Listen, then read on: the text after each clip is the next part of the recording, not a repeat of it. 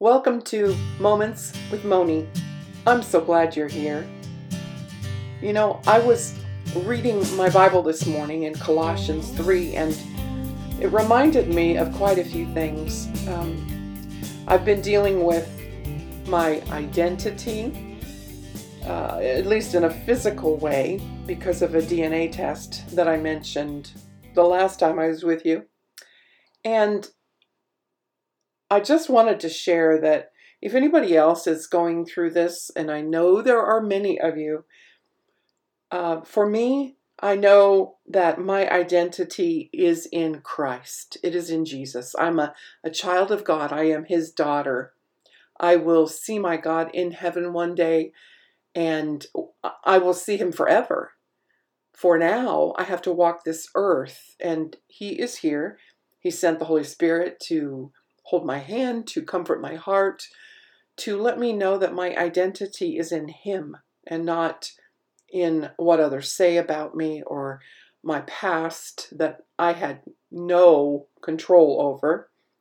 But it is His word that gives me closure, that gives me comfort to walk through difficult times in life. It reminds me that Christ is my all in all. He's everything, or should be everything to me. In Him is my identity. Of course, we have to make that choice. We can choose to love Him in return or not. But I know that He's very compassionate and kind and full of mercy toward me. And He asks me to forbear, to hold up, to hold back, to not hold any grudges or bitterness towards others, to be forgiving as Jesus forgave me. God chooses to forget my sin and puts it as far away as the east is from the west. He never brings it up to me again. That's the enemy, if it comes back to my mind. So God wants me to put on the bond of love so that I can love others just as He loved me. And let that love of God grip my heart and rule my heart. That peace that comes from Him, that passes all kinds of understanding. Sometimes there's peace that you have no idea where it comes from. I just think at that moment, sometimes God has someone praying for me, and He is answering that prayer. An unrest or a mouthful of excuses is not from God.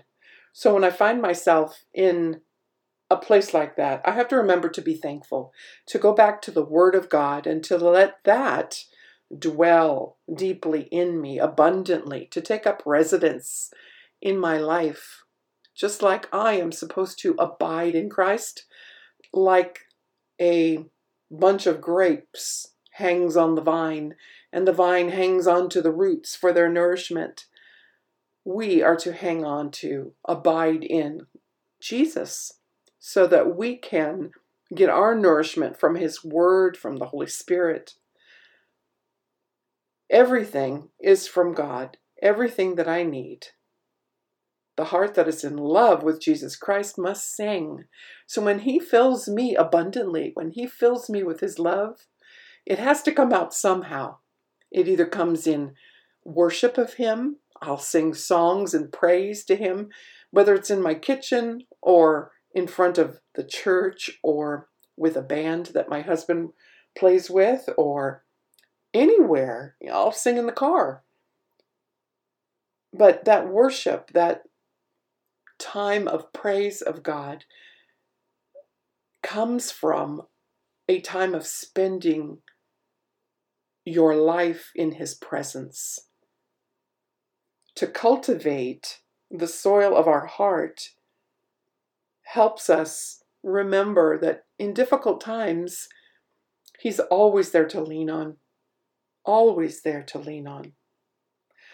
Ultimately, we are God's servant, or I am. I choose to be. My reward is in Jesus. And when life is tough, when I get that curveball of a DNA test with many surprises, I can still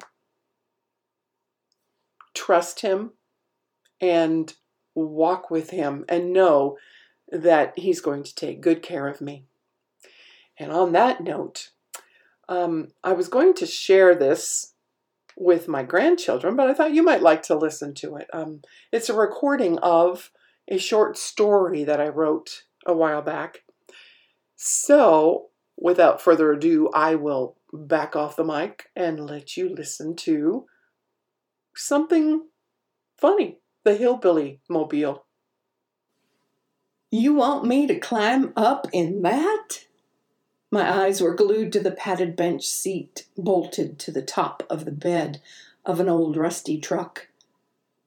I was to climb the step stool, hop on the bench, and buckle up. All aboard! The air was not as thick up near the Canadian Rockies today from the nearby fires, but the rusty old truck managed to fill the air with a cloud of exhaust. The coat I used to cover my face helped to filter the gas fumes until the rusty old hillbilly mobile made its way down the gravel road. With good old Hunting Dog at our feet, we made our way to the highway. On the wide open road, our pace quickened, which made me thankful that I brought my coat and sunglasses along, but I almost lost them in the wind. The looks of shock and disbelief of all who ventured past encouraged me to wave a neighborly wave. I felt as if I should be wearing a straw hat, overalls, and black out a few teeth, just to give the viewers the full meal deal. As our driver slowed the sputtering vehicle to take the turnoff, I thought our tour was over and we were to head back to camp. However, the adventure had just begun. Our ascent up the gravel washboard of a road wound up the side of the mountain and brought some fearful moments. Looking down the ravine was out of the question, and looking up just reminded me of how far it was to the top. If I closed my eyes, I knew from experience that those on either side of me would not be happy. Needless to say, I called upon God. I am so thankful that I am yours and you are mine. And if I don't make it through this ride, please take me home quickly. And if you are open to suggestions, painlessly as well.